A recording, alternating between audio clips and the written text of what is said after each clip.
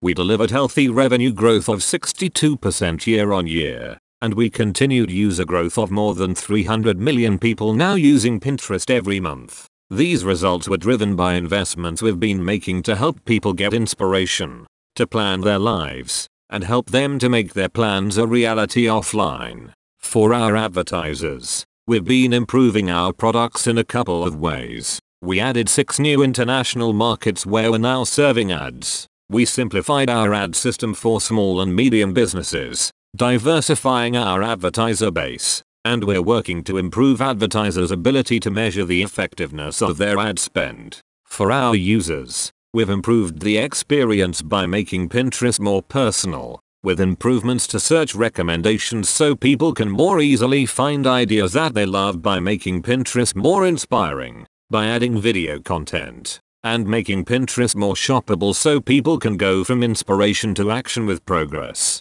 growing our inventory of unique product pins by over 50% in the quarter.